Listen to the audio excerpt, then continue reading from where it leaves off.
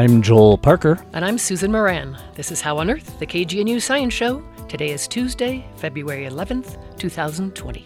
Coming up, we'll explore the science and the hype of stem cell therapies and other forms of so-called regenerative medicine with science journalist Laura Beale. We'll discuss how we all can better grasp and decode scientific research in order to be more informed and engaged citizens. That's with Alex Whitsey, a science writer who is a contributor to a new book called The Craft of Science Writing.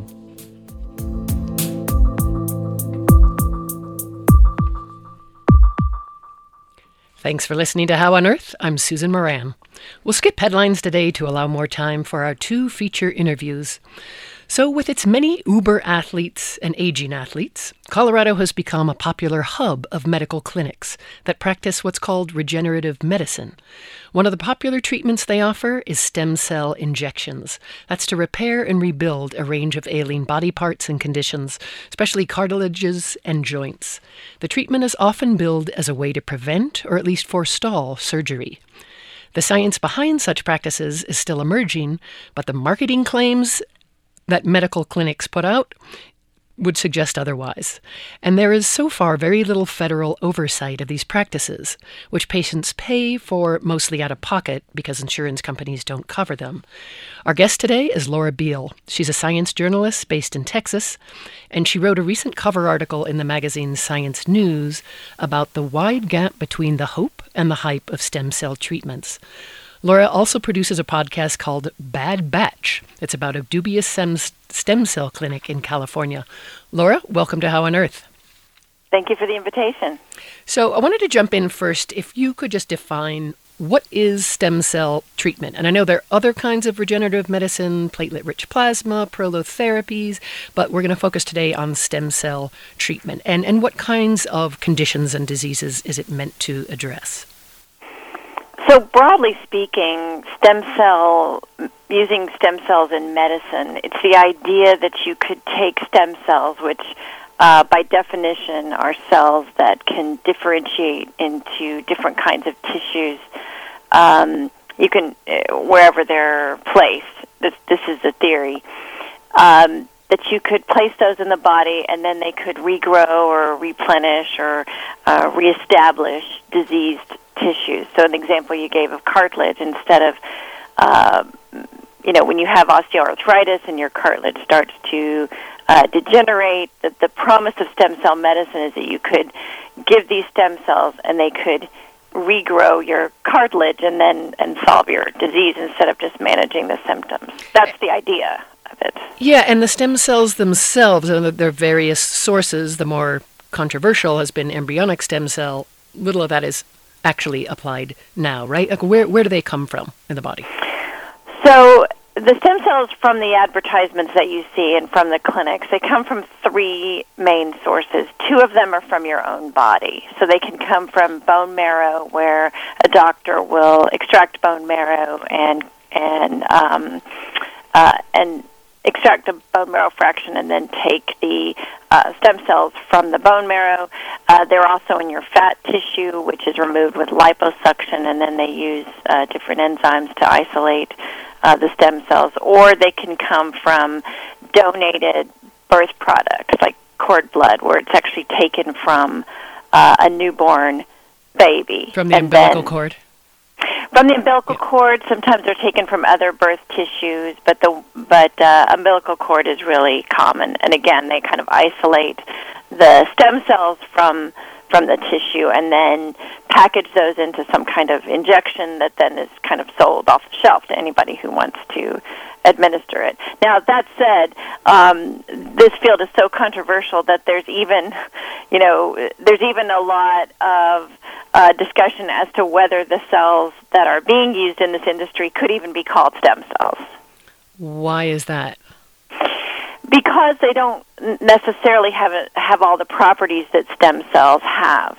So there's a whole movement right now to change the name of these from mesenchymal stem cells, which is kind of the mainstay of the industry, to actually mesenchymal stromal cells, which is a whole other discussion. But just to say that this is a very controversial field. And in beyond the semantics, if it's stromal and not stem cell, could it still do the same thing? Or if with the semantics comes a whole kind of discrediting, or is that an affirmation that it's actually not working to begin with? Yeah, so that's part of the controversy, is that if it's being called a stem cell but it's not a stem cell, is that also like doing a service to the patient who, when you pay your money for this, you are under the understanding that it's a stem cell and it's going to regrow your cartilage. I mean, that's the marketing. Even if it's implied, that's what people generally expect.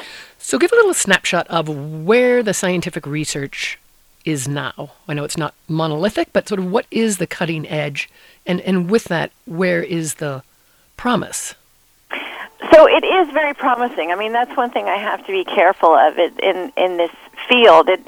It remains a very, very promising and exciting field of research, and the idea is still there that it could really, instead of treating the symptoms of your disease, that it could cure it. So I want to say that right away. I'm not knocking the field. It's really very exciting. But where the science is now.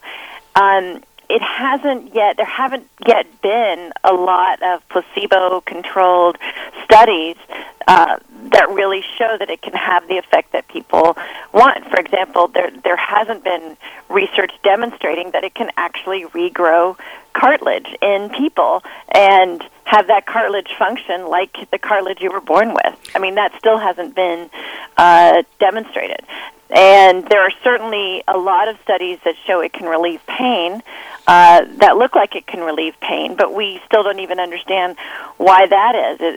What is it doing? Does it have some kind of anti-inflammatory property that's relieving your pain, or is it doing something else in the body? So it sounds like there is some replicable evidence that it does some good, right? But is it just not clear how, or even the former is not clear?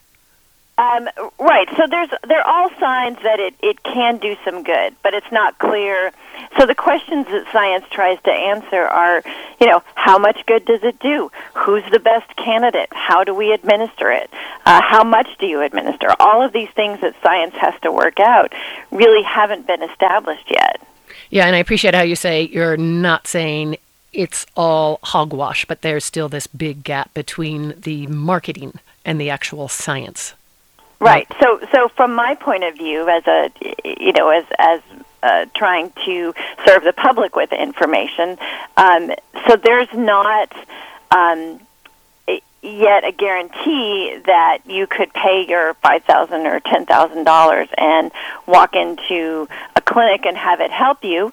It might, or it might help the next person. I mean, we don't know enough about it, but so my goal is just to have people ask questions before they try it, and to make a more informed choice. And if you realize all these caveats, but you're still suffering, and you're like, well, I want to give it a shot anyway, then that's fine. I mean, my goal in my reporting and in the podcast is just to try to help people make a more informed decision about whether they want to spend their life savings for an attempt at this therapy. And it can be very expensive. So you've spoken with many stem cell researchers, those who are kind of at the bleeding edge of this research. And one of them I'm going to play a clip from. This is Dr. Sean Morrison at University of Texas, and talking about really kind of this gap between the hype, what's being sold, and what's actually known. So we're going to play it for a bit.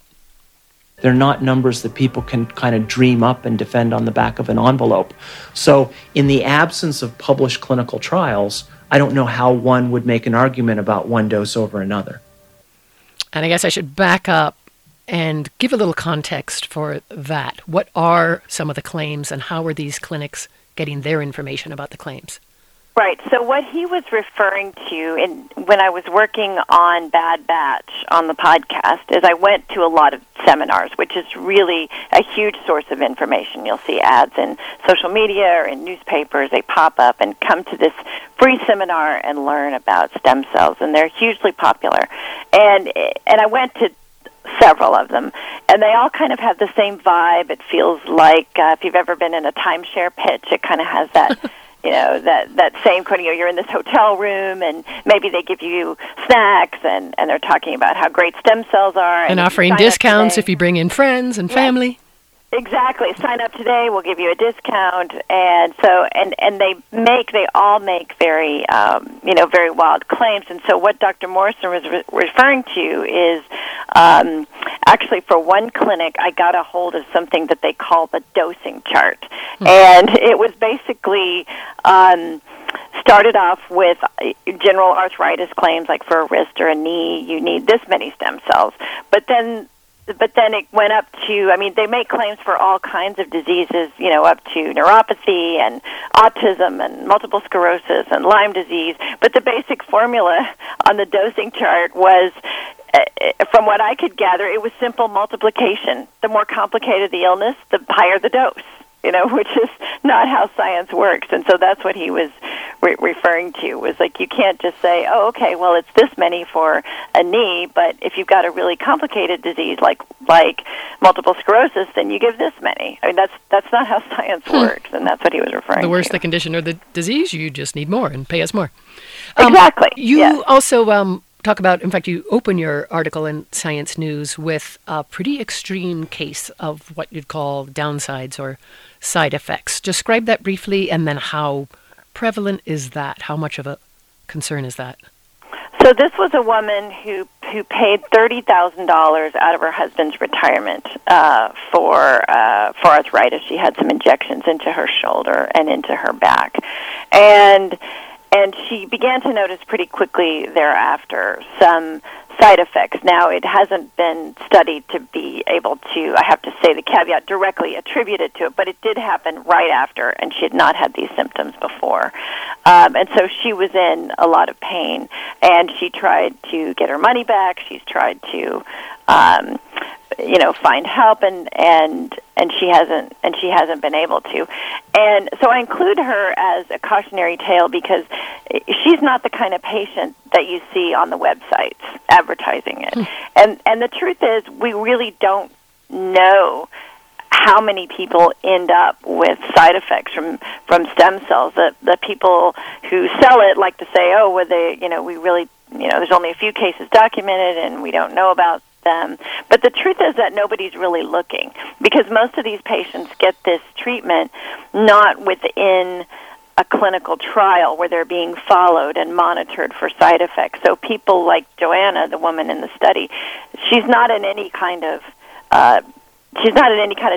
documented research. Mm-hmm. So you would never know if I hadn't written about her, she would just be one of the many people that we don't know about. Interesting. So in a way, to be fair, so many medical clinics, do not offer that kind of data. It's pretty hard to find what have been the downsides, what percentage of back surgery. The data. It's not that, but not just stem cell. I think it's kind of broad throughout medicine, yes. But maybe more so with this. So we just have time for another question. I really want to ask you about federal oversight, and in this case, lack thereof. I know last year the Federal Drug Administration issued a warning saying that unproven stem cell therapies can be harmful and may be illegal and unproven. But it's not just the illegal and unproven, right? I mean, what I guess I should ask, what is the state of federal oversight? What's happening now?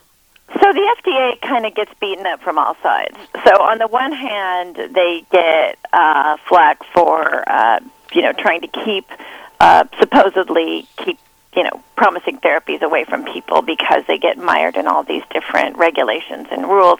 And on the other hand, they get beaten up for not doing enough to try to shut down these shady operators. When it comes to these stem cell clinics, I think they're just overwhelmed. I mean, there's so many of them. I mean, there's probably more than 1,000 clinics, and that doesn't even include like doctors or chiropractors who may be doing stem cells. In fact, one of your podcasts, you name Whack-A-Mole, right? It's kind of like that. Yes. Trying to right. keep track of them so and they monitor can't them. really, even though there are regulations, they can't, really keep up with, how many people are out there. And they have to concentrate their efforts on those operations where they think people are really in danger of being harmed. People are having this injected into their brains. So it's like, or infused into their brains. So, or the people were blinded when it was injected into their eyes. So they have to really focus on those situations that I think are most dangerous. So if you're just in danger of losing your retirement, paying for it, that really is not something at this moment that they can really make a priority. Now, they've told all these operations that they have until later this year to come into compliance with the law, and we'll see if that happens. Well, thank you so much for coming on the show. So much more to discuss about this. We'll definitely have future shows on regenerative medicine and would love to bring you back. Thanks so much, Laura. Oh, thank you. That was Laura Beal. She's a science journalist who covers science, the science and the hype of regenerative medicine, along with other topics. We'll link to her recent Science News article about stem cell practices on our website, howonearthradio.org, and to her podcast, Bad Batch.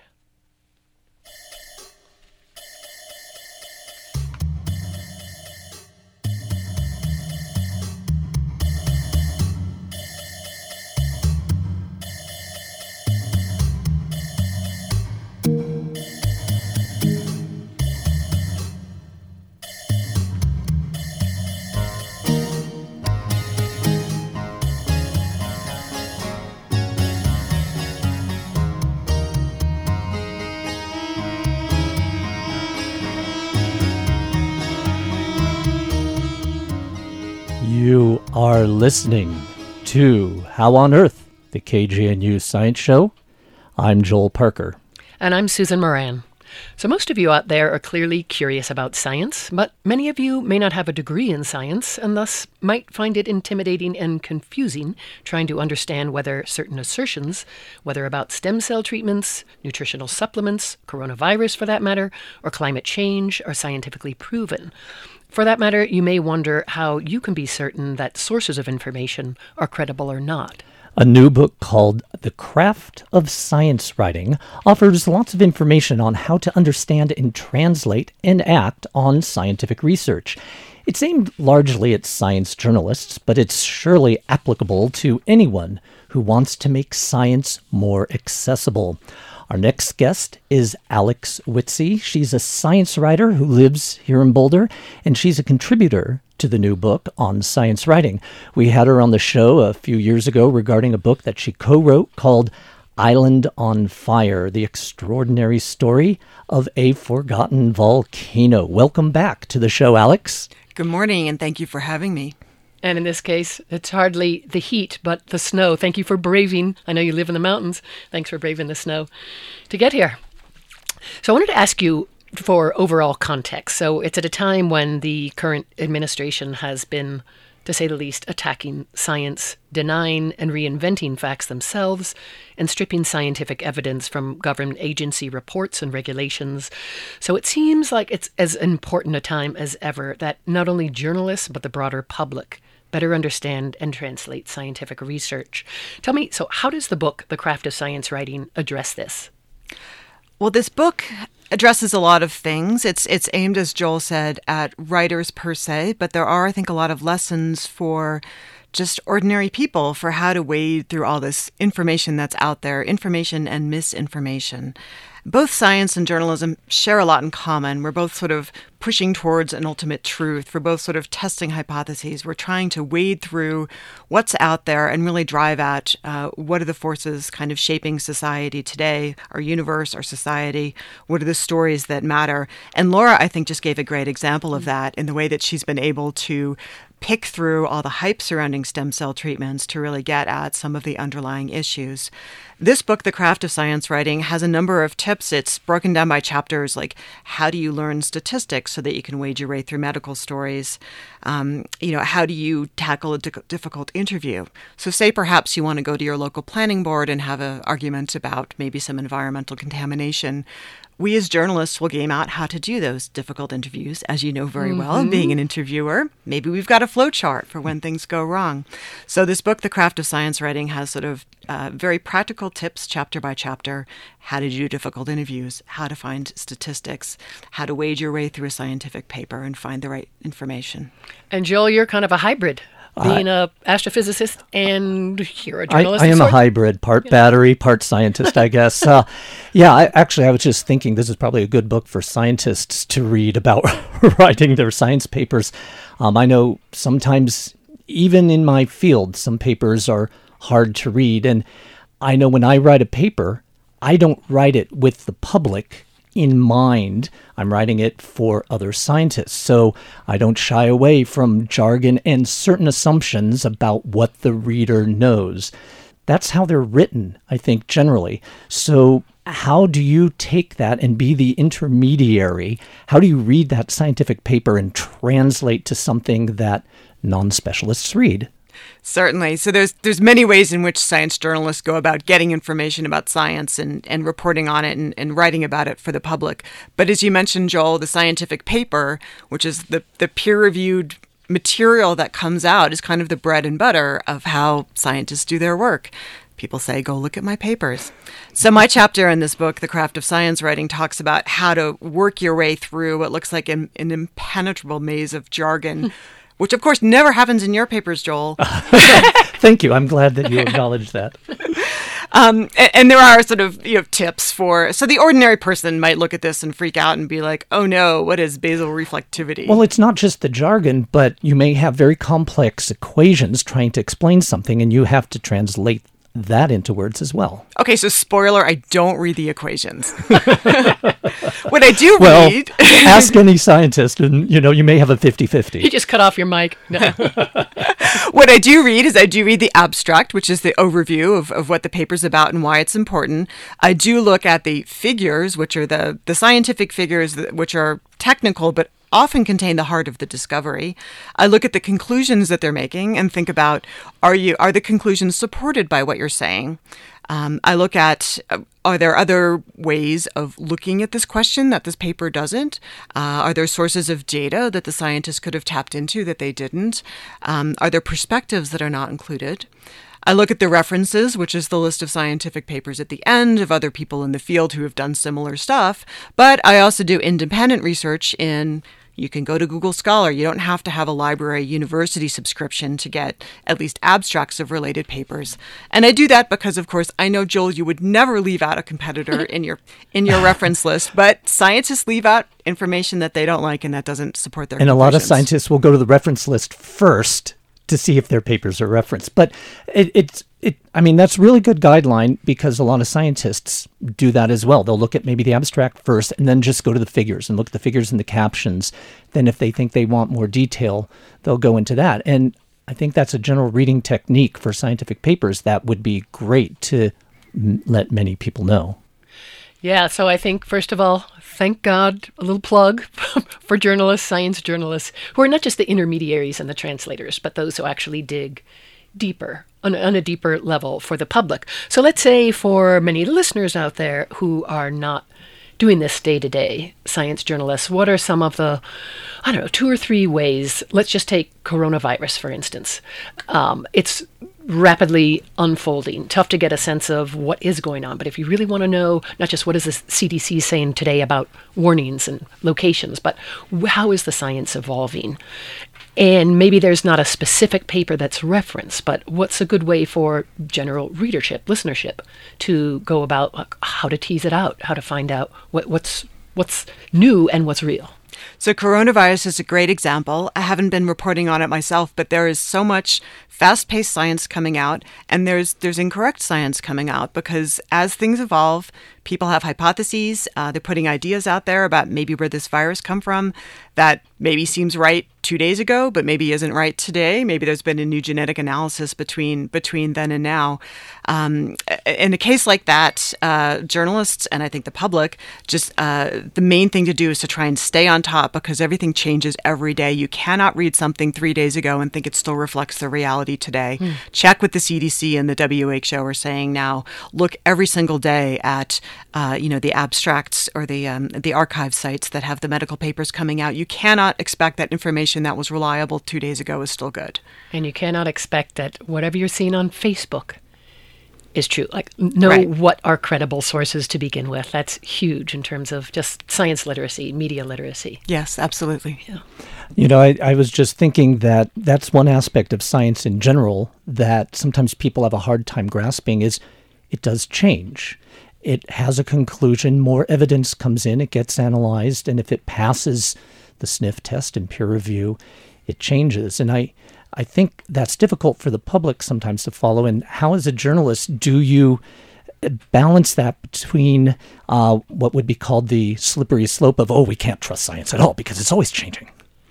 So I'm always thinking about that question, and one of the lessons in this book, and also that I do in my daily practice, is I ask what parts of the story are not being told, what part of the story is not being presented to me in this particular paper or this particular press release, what part of the story has changed since we last saw it.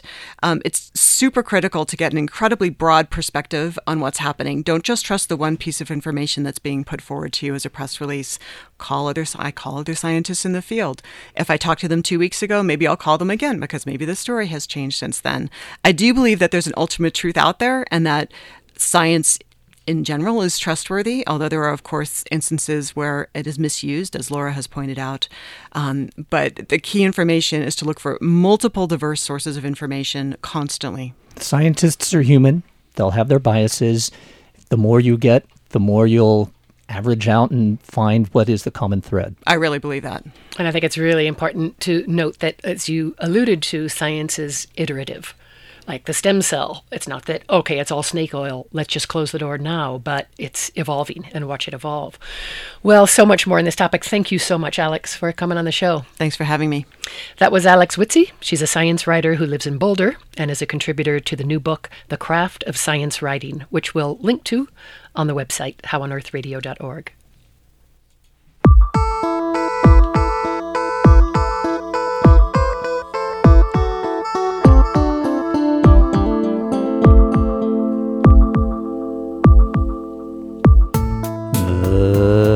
That's all for this edition of How on Earth.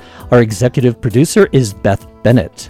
This week's show was produced by me, Susan Moran, and engineered by my co-host, Joel Parker. Our theme music was written and produced by Josh Cutler. Additional music from Laurie Anderson. Visit our website at howonearthradio.org to find past episodes, extended interviews, and you can subscribe to our podcast through iTunes and follow us on Facebook and Twitter. Questions or comments, call the KGNU comment line at 303-447-9911. For How on Earth, the KGNU Science Show, I'm Joel Parker. And I'm Susan Moran.